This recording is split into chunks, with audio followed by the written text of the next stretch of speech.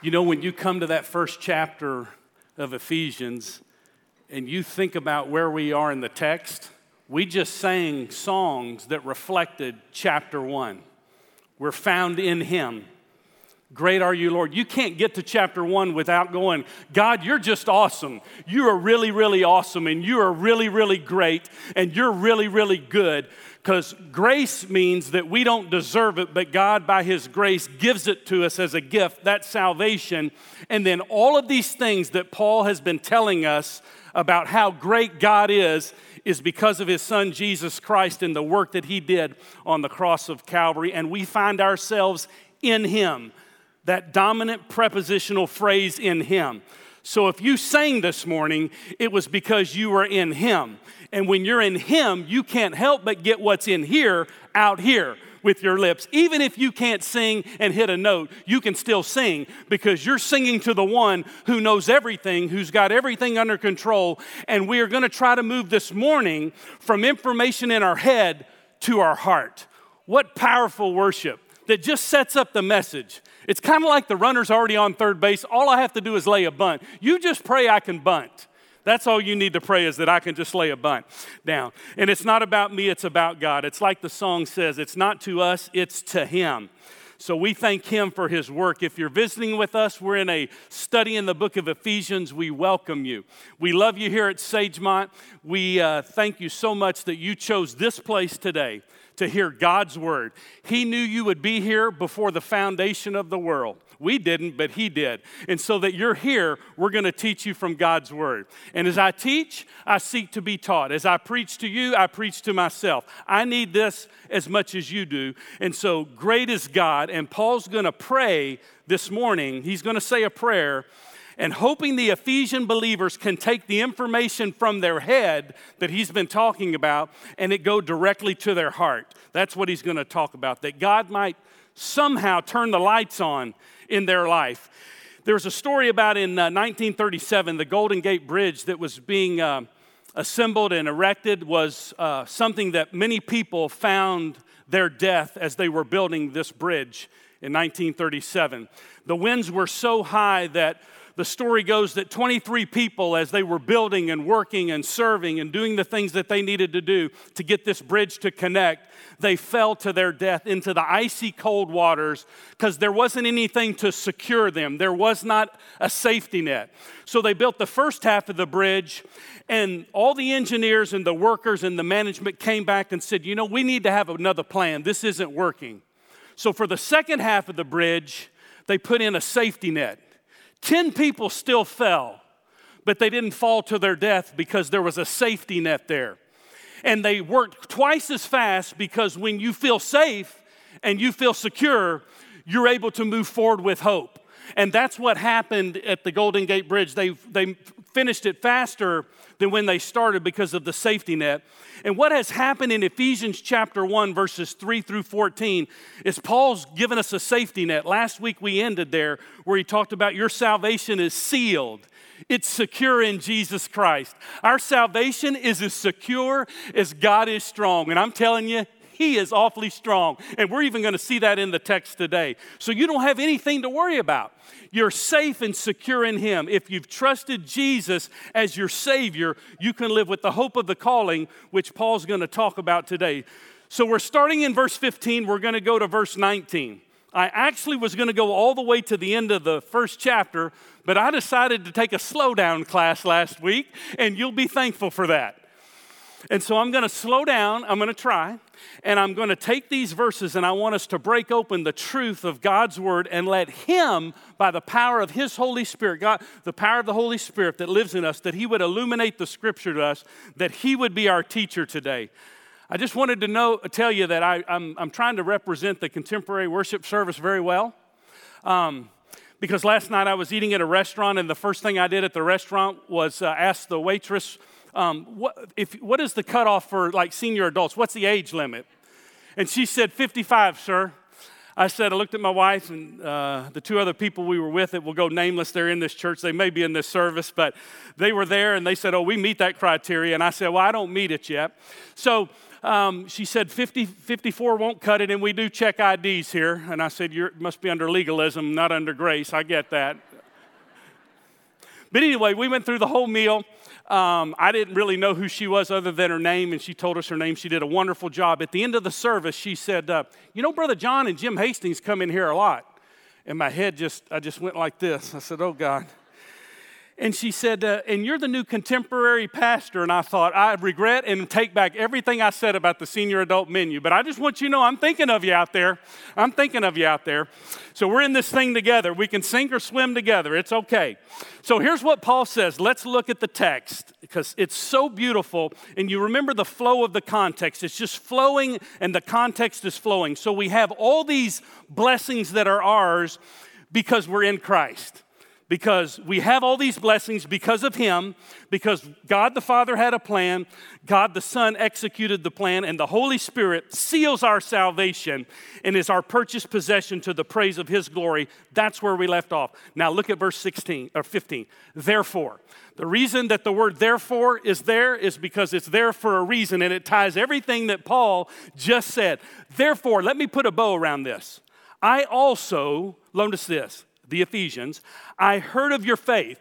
How did he hear of it? He's in prison because when good news happens, it travels. He's behind bars and he hears somehow of their faith. Notice the text.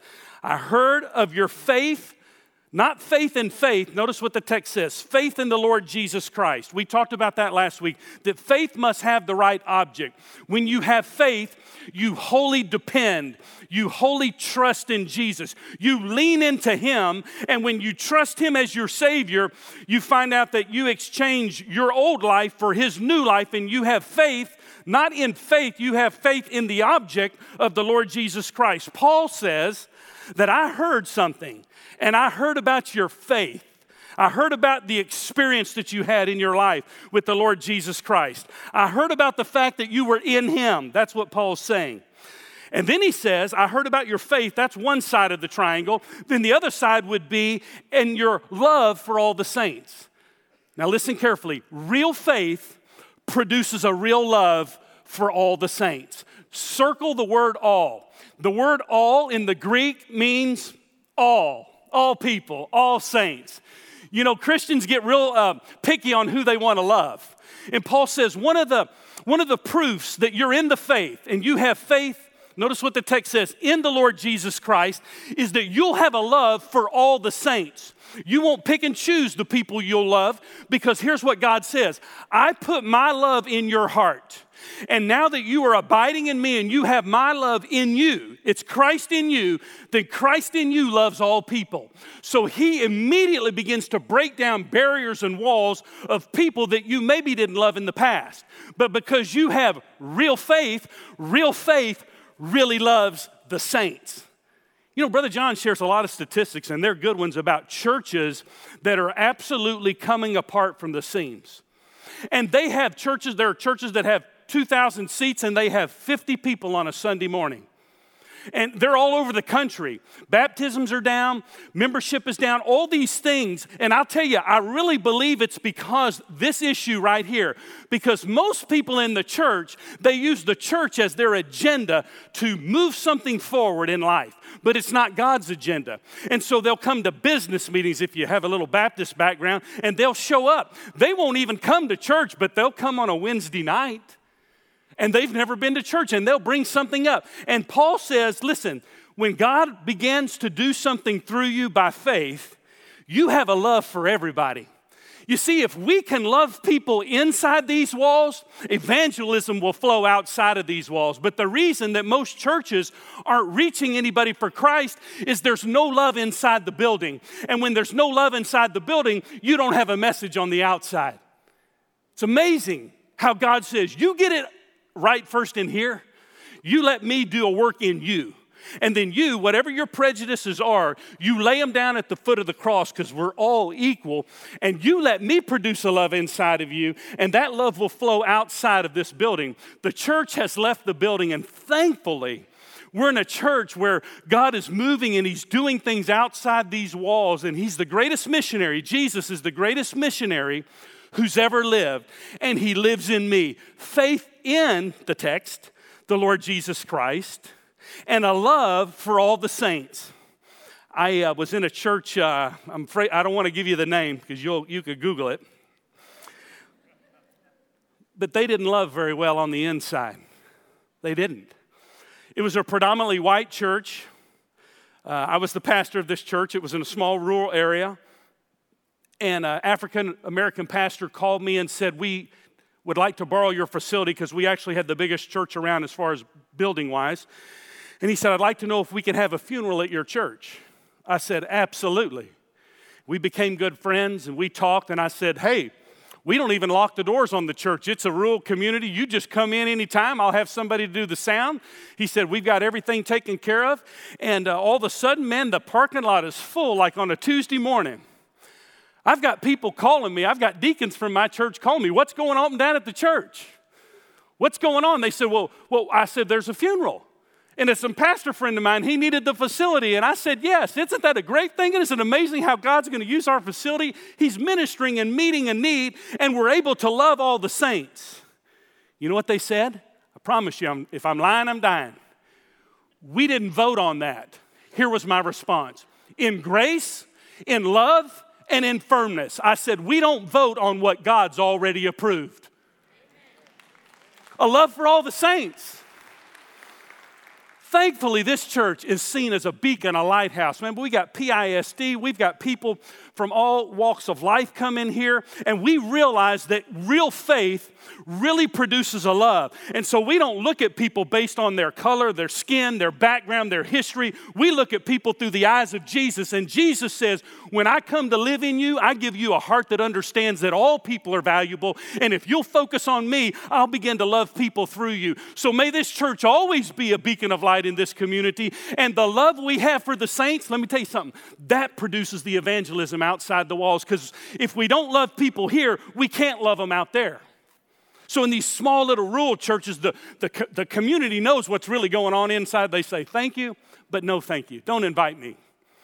Paul says the message of God's grace is powerful. It's tremendous. Notice what he's going to say next here. So he's talking about faith in Jesus, the Lord Jesus, your love for all the saints. By the way, let's just pause here. Is there anybody that you don't love? You know, about time you tell God that you don't love that person, he'll drop another brother in your life or sister that you can't love as well. God, I can't love them. You know the best prayer you can say? God, I can't love them. God, I don't even like them. And God says, okay, you surrender to me. I'll produce a love through you. And when you love them, you'll even be surprised because that's what my love does. It blows you away. It's not you loving them. You've been trying for years to love that person, but now Christ in you begins to love, and you step back and go, God, you go get them. It's amazing. I actually do love them in you. That's what Paul's saying. Now, this is a prayer of Paul for them to take this wonderful knowledge they have in their head, verses 3 through 14, and get it down in their heart. Get it deep down in their heart. Notice what he says in the text. And then he says, do not cease to give thanks, verse 16, for you. So real faith produces a real love which overflows in thankfulness. And Paul is in prison, mind you. This is where he's at. He's saying basically, if I can love people inside this Roman prison, certainly Christ can produce a love through you with people that don't divide us by bars. That's what he's saying here. It's amazing if you look at the text. Do not cease to give thanks for you, making mention of you in my prayer. That's the first part. And then he prays the prayer. That the God, verse 17, of our Lord Jesus Christ, the Father of glory, may give to you a spirit of wisdom. Now, what that means here is greater insight. Now that Christ comes to live in you, may God the Father give you a greater insight. If you lack wisdom, it comes from God, and he'll give you a greater insight. The borders will be opened in how God does his work by wisdom. It's not book smart, it's wisdom, and wisdom comes from God, and it comes from his heart, and it comes by spending time in his word. So he says, I pray for the spirit of wisdom, greater insight. Second thing is, and a revelation in the knowledge of him. The revelation is the divine unveiling of those things which were hidden.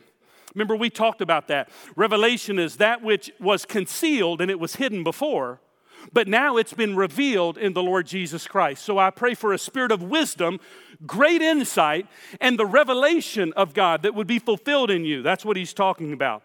And then it says in the text, verse 17, in the knowledge of him. Circle the word knowledge. The word knowledge means experiential knowledge. It means don't talk about this, but you know it by experience. Not facts about God, but actually experiencing and knowing God. I grew up here, so I know what Shipley donuts taste like. I have not only seen them, I have experienced them. First thing I did when I moved back here, I know Harvey hit, but we ate Shipley donuts. I'm telling you, it was good. And I understand there's other places too. But where we didn't have a Shipley donut is when we lived in Florida. So I had to get to know another donut. It was a Krispy Kreme sign. And there would be this red conveyor belt would be kind of lit up, and you'd see the icing be dripping from the road, and you'd see these donuts be dropping on this icing. So I decided I'm going to move from knowing about this donut to knowing this donut. This is the word Paul uses. So I did something. I went and called, it was 1-800-4-CRISPY. I called the headquarters. North Carolina, that's facts about Krispy Kreme. And then after I got 1-800-4-CRISPY, I actually got somebody on the line. I said, tell me why I should have your donut. I grew up in Houston. I know what a Shipley donut tastes like, but I don't know anything about your donut. They said, go experience it. Go try it. We can't tell you all that's in it, but I know what's in it. It's called lard. I got that. And that's what I look like after I eat your donuts. So what happened was we were in Florida and we saw the Hot Donuts Now sign flashing. This is a true story. And when I say it's a true story, it means it's really not. It's a true story. And there were people, it was raining, they had umbrellas everywhere. And they had these umbrellas, and we waited in the line, and we moved from knowing, we got all the way to inside Krispy Kreme. We took the dozen donuts, we went back into the van, and we devoured those donuts in our van, and we moved from knowing about that donut to knowing that donut. Taste and see that the Lord is good. You know what Paul says? I want you to grow in the knowledge and wisdom and the revelation of the knowledge of him. In other words, experiencing Christ. You today can experience Jesus Christ in your life. He can come into your life. He can save you from your sins. He can save you from yourselves. He can put a new heart in your life. He can take all the old things, all your sin, and he'll remove it as far as the east is from the west. And you can plant your feet on the solid rock today with the knowledge of knowing who he is. God loves you that much, and he proved it by sending his son. So Paul says, I pray that you would grow in wisdom and revelation that only can come from God in the knowledge of him. And then he gives 3 pillars of truth here. 3 pillars of truth. Here's what he says in verse 18. That the eyes of your heart, or the eyes of your understanding, we were singing songs about this today. The eyes of your understanding being enlightened. It means it's already been enlightened because of what Christ has done for you. That you may know what is the hope of his calling. That's pillar number 1. And the word for know here is not experiential know. It's facts, like 2 + 2 = 4. Paul's saying the first thing you need to know, and the first pillar you need to hang your hat on, is that you need to know the hope of his calling. That's a beautiful thing. It's a beautiful word. Now, what do we know about hope? We know that hope is not what we see. Hope is the opposite of despair. So when you have hope, you see beyond what you're looking at to a place that puts you in a position where you know that God is in control. Hope moves you beyond what you see to what you don't see. But when God calls you to salvation in Jesus Christ, you've moved into hope. You've moved out of despair and you've moved into hope. Wouldn't it be great today if someone in this room received the hope of their calling? Wouldn't it be beautiful if you knew what it was like to be called by God? You're sitting here listening to me and you're going, but I feel empty. I feel like I have despair in my life. I feel depressed. I feel hopeless. I'm telling you, when you know the calling of your hope that it comes in Jesus Christ, He'll move you from this life, which was your old life, into the new kingdom and a new life with a whole new set of rules. And you'll find yourself being hopeful in the midst of very difficult challenges. Paul says, pillar number one is the hope of his calling. That's what the text says. Now watch this. 3 things about hope. First of all, what Paul's been teaching us here is my past. Here's one of the things about hope. My past no longer defines me. Your past no longer defines you. If you're in Christ today, if you've received Jesus as your Savior, your past no longer defines you. That's what Paul's been telling us in chapter 1, verses 3 through 14, that our past no longer has to define us. Some of you have guilt and shame and feelings about your past, and you can't get past your past. So many people live in their past instead of looking forward to the future. I can assure you today, if you want to get past your past and you don't want your past to define you, receive the free gift of salvation and be a byproduct of the cross, and you'll no longer be a person of the past. You will live in the future calling of Jesus Christ, and your past will no longer define you. My past used to define me, and the devil will bring up your past. And you and I have a memory, and we'll remember all those things that we did. And God says, I remember them no more. And it's not that God has a memory problem. He chooses not to bring up our past because the hope of His calling is when we receive Christ, old things have passed away, and behold, everything is new, and that's the hope of the new calling I have. So don't tell me that I have to live in my past. I can get past my past because of the future hope that I have in the Lord Jesus and the power presently that He lives in my life. Are you dealing with your past today? Are some of you haunted by your past? The guilt, the shame, the disappointment, and you say, I just can't forgive myself for what I did. Let me tell you something. Nowhere in this book does the Bible tell you to forgive yourself because you're not that powerful. Here's the one who's powerful. God says, I'll forgive your past, and I will put my Spirit in you by the power of the Holy Spirit, and you can go free from this moment. You don't have to live in the past. Freeman, quit trying to forgive yourself. I can only do what I can do if you'll yield to me and give me everything.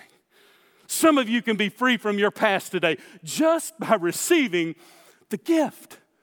The hope of His calling is salvation in Him. So it helps me. No longer am I defined by my past. But that's not all that hope is. The hope is for present day. The hope is for me to live in His power right now.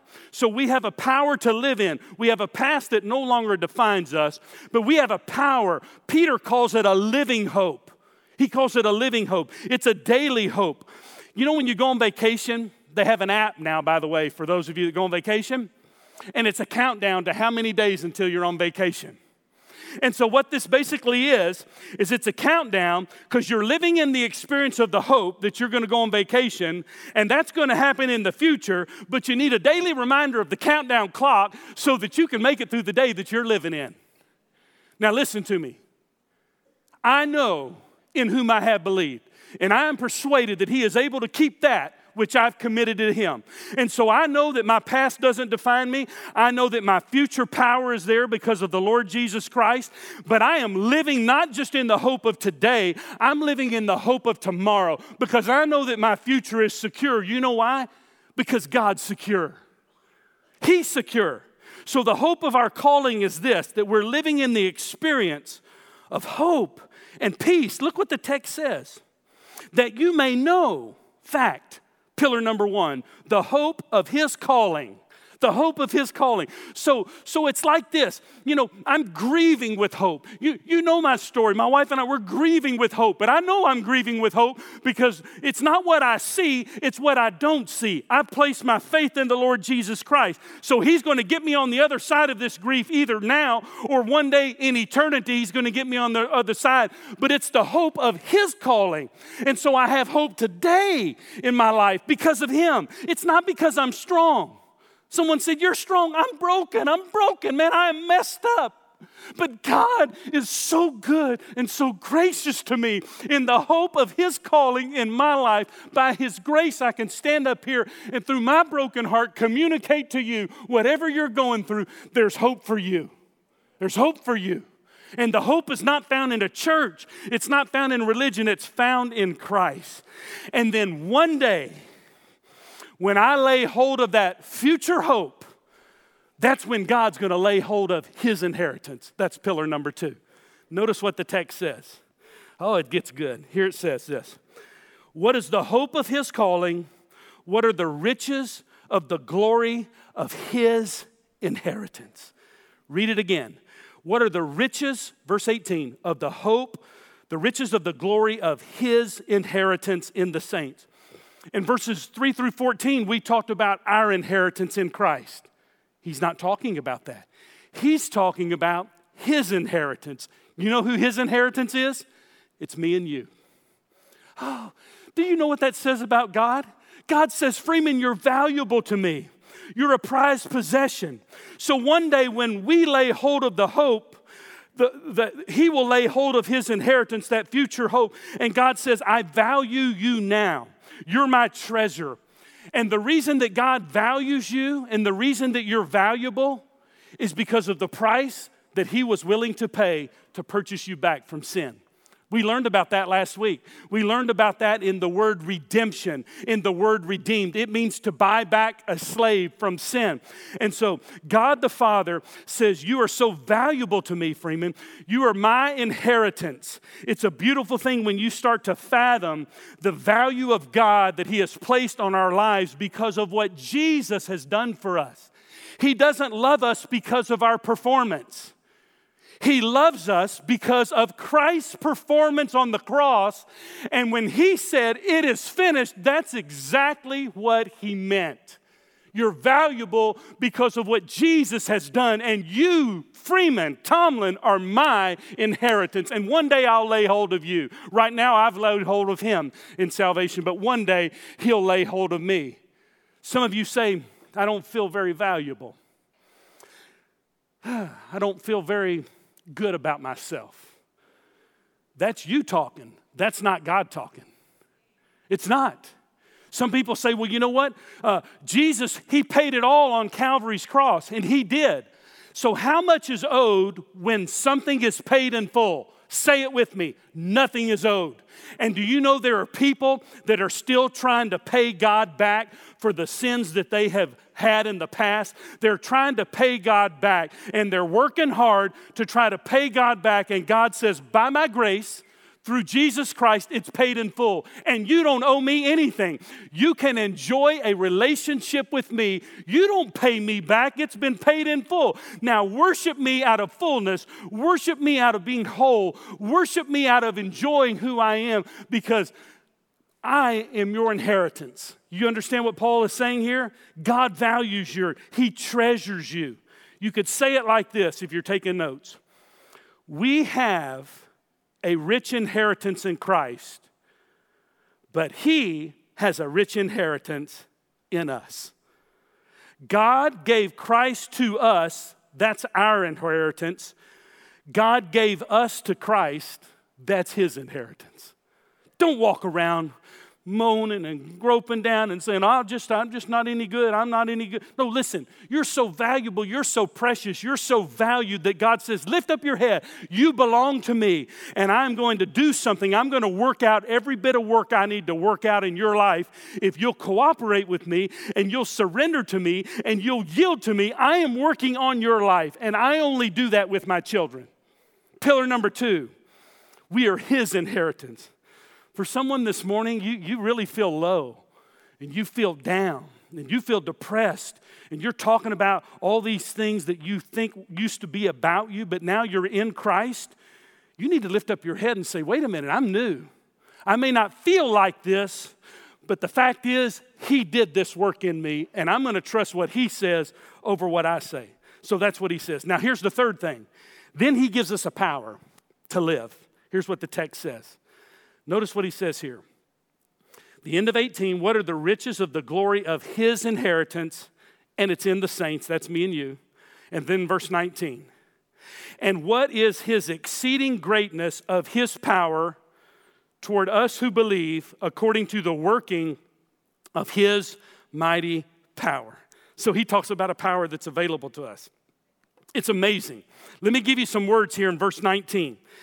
And what is the exceeding greatness? He just heaps word upon word, exceeding greatness of this power. Not only do you respond to the hope of his calling, which is in Christ, it's a calling that doesn't define my past. It's not defined by my past anymore. It gives me present power of hope in today, but also a future hope. And then he says, and then you're my inheritance. And then he says, now here's the third pillar. I'm going to give you the gift of my power in your life. Does anybody need power? Let me tell you what kind of power you need. Not your power.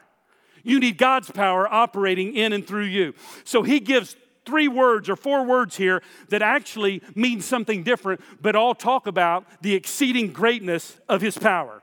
Here's what it says here. Look at the text. And what is the exceeding greatness of his power? That's his power. That's the word dunamis, dynamite. It's explosive power. It's the kind of power when dynamite goes off and it's explosive and debris settles everywhere and we go, wow, that was awesome. That was awesome. Let me explain this to you. My friend owned a tree farm in Mississippi, and the beavers would dam up the water flow. That there was water that drained through this tree farm, and they would dam up this flow of the water. And so these beavers would get in there and they would build these dams. And if the water stayed on those trees, it would affect their business in a negative way. And so my friend said, you know what? We're going to have to blow up some beaver dams. Are you kidding me? This is a true story too. And so my friend went down on a 4-wheeler. I wasn't there, but I heard this is a good story. It brings home this point. And so they went down, they removed the beavers first, for those of you that are animal lovers, just so you know that. I said that. So they removed the beavers, they trapped them, and then they put this dynamite, sticks of dynamite, because the water was being dammed up. The water couldn't flow like the water is supposed to flow, so there needed to be power that was exerted, dynamite power right here, so you could blow up this beaver dam and the water would flow again. And so they took some wires and connected them to the battery receptacle, and boom, oh, goes the beaver dams there. Wood's flying everywhere, trees, everything, and all of a sudden the water begins to flow. Do you see the picture of what Paul's saying here?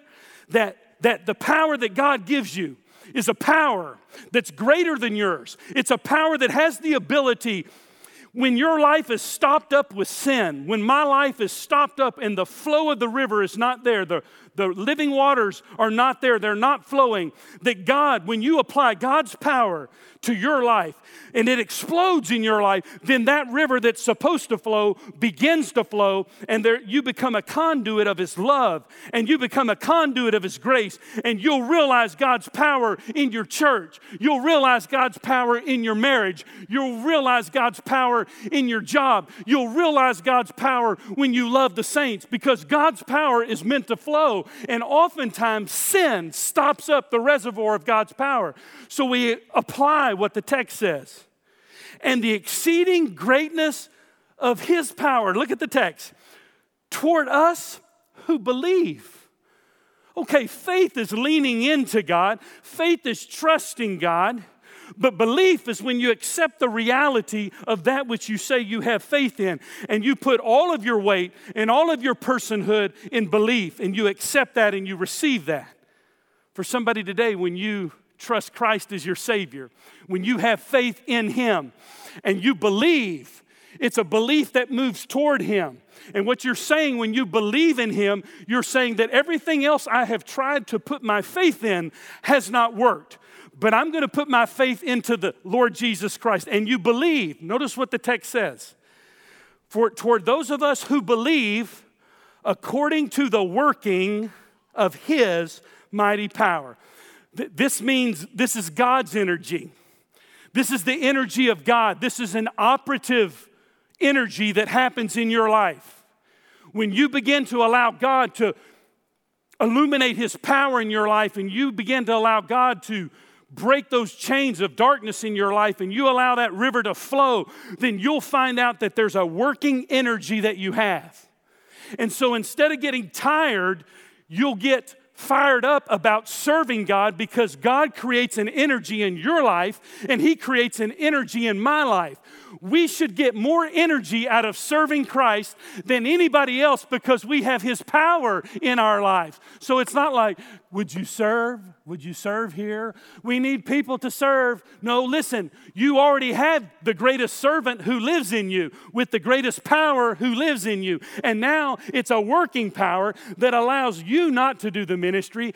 It allows Him to do the ministry through you. If you do the ministry, you're going to wear out, burn out, rust out. If He does the ministry, then it's a powerful ministry, and it's a working ministry, and it's an active ministry, and it's an eternal ministry. And it either is done in the flesh, which will burn one day, wood, hay, and stubble, or it's done in the energy and the power of His Spirit. And God can do that in your life. He can do that in my life. He is so good, He is so gracious, and He is so powerful. Notice what the text says. The working of this power. Then it says, and I'm coming home toward the end here, the working of His mighty power. So His power is dunamis power, and it's an energy, and it's a power that works in us, and it's mighty. It's a mighty power. This is a different word for power. It's a mighty power. It's a strong power. One of my friends, Lane Dyke, some of you may know him. He's with the Lord. Lane Dyke and I were friends. We talked ministry when he got called into the ministry and the Lord got a hold of his heart.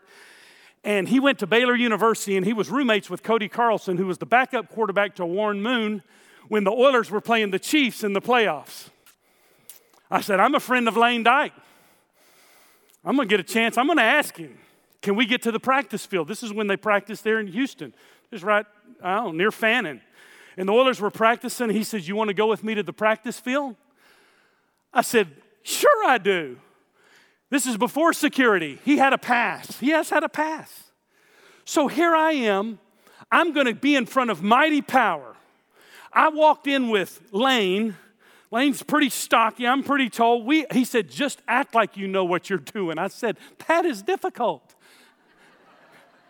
And we walked right in. We walked straight in to the Oilers training facility. They were finishing up practice. Warren Moon walked right by me. I didn't even know who he was. I've seen him in a football uniform. He was just a small little guy, 6'1", but he was big like this. And I said, Lane, that's Warren Moon. He said, it sure is. And there's Bruce Matthews, and there's Sean Jones, and there's Chris Dishman. And so I walked into the locker room with Lane, and there's Cody Carlson. He was our out. So we went in. He was our in and our out. So we went in, and I was amidst inherent strength. These guys had inherent strength. Inherent in them was strength. I looked around, there was strength. Sean Jones was 6'7" with a 12-foot wingspan. He was a defensive end, if you remember. I mean, he just gets you like this and go like this. So I thought when I was looking at this word, and it talks about God and His mighty power, listen carefully, that's inherent strength. God is inherent strength. He doesn't have to go get strength. He is strength. Do you get that? And guess where He lives? In me. Inherent strength living in me. He doesn't have to go get it. He is strength, and He lives in me. So His mighty power lives in me, and it's working. It's operating. Well, we left because I wanted to see if the Oilers could operate out of the power that I saw in that room, inherent strength. And here came Sunday, and they lost. It was pathetic. It's like they didn't show up.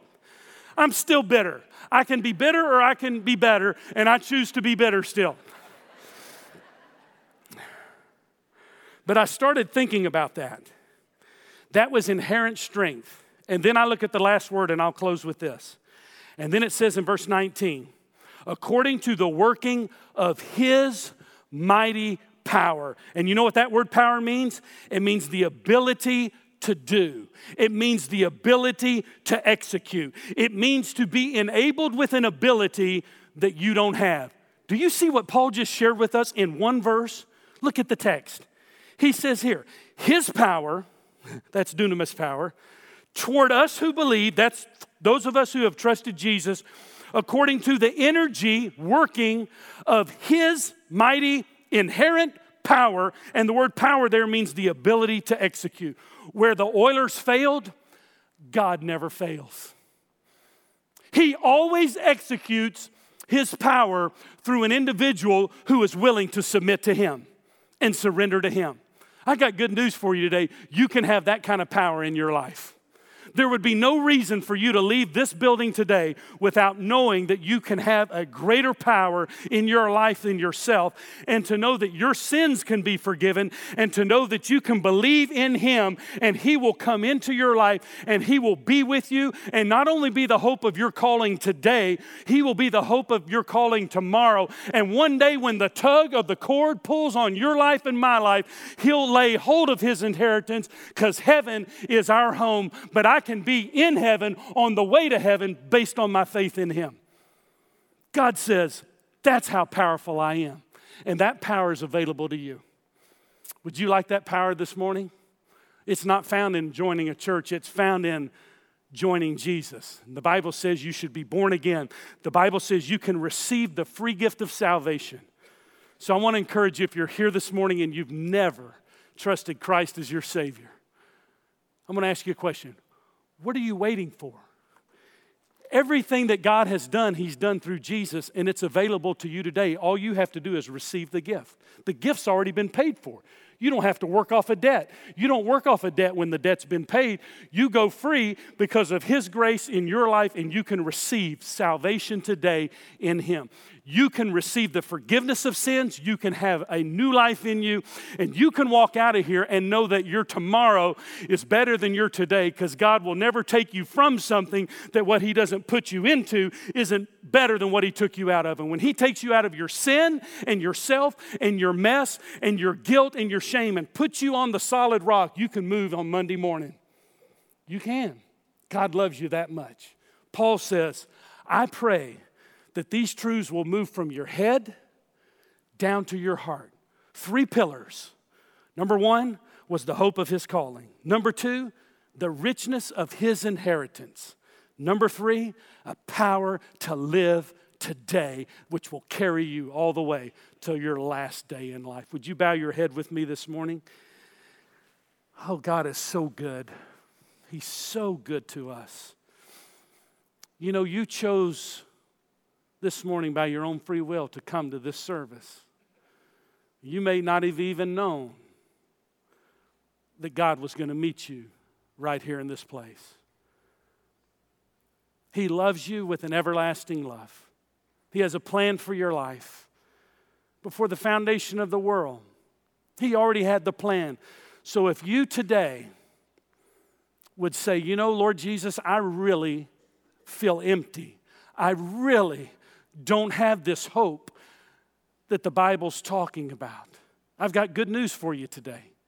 You can receive the God of all hope, the God of all strength, the God of all peace will come into your heart. If you invite him to come in, maybe he's been tugging on your heart and moving in your life, and people that you have come in contact with have kind of dropped a little seed. But today God says, hey, you know what? You just need to step into the deep water, because that's where I am. And if you'll receive Jesus as your Savior, he'll wash your sins away. Would you like to do that this morning? Would you like to have your past forgiven, your future secure, and your today walking in the power of his Spirit? Receive Christ as your Savior. Just pray a prayer like this in your heart. Say, dear Lord Jesus, I ask you to come into my heart. God, I feel so dirty. I feel so lonely. I feel like I'm trying and I'm trying and I'm trying and I'm trying to get rid of sin on my own, when your word says God, you'll get rid of the sin and you'll come into my life. Would you receive the free gift of salvation? Would you just say, yes, Lord? Repent of your sin. Ask Jesus to come in. And you can leave this place absolutely free today. If that's you, we would invite you to go to our Connection Center, which is right as you exit out these doors into the middle. There's glass doors. There's people on either side that will welcome you in there. And you can just say, hey, I've trusted Christ as my Savior, or I'm interested in possibly joining this church, or I have a prayer need today. I just need someone to pray with me. We have people that love you, care for you. They're there today. For those of us in this room that are believers, we have trusted Christ as our Savior. I pray that God would take the truths from our head and move them into our heart today in the hope of His calling in our lives.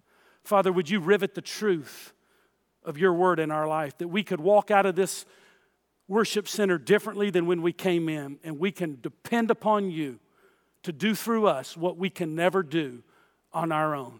May you be gracious to us. May you be good to us. And may the next time we're asked to serve or we're asked to pray about what to give, that we would just say, yes, Lord, it's you, your power in our lives. And you'll supply the need. And we trust you for that. It's in Jesus' name I pray. Amen.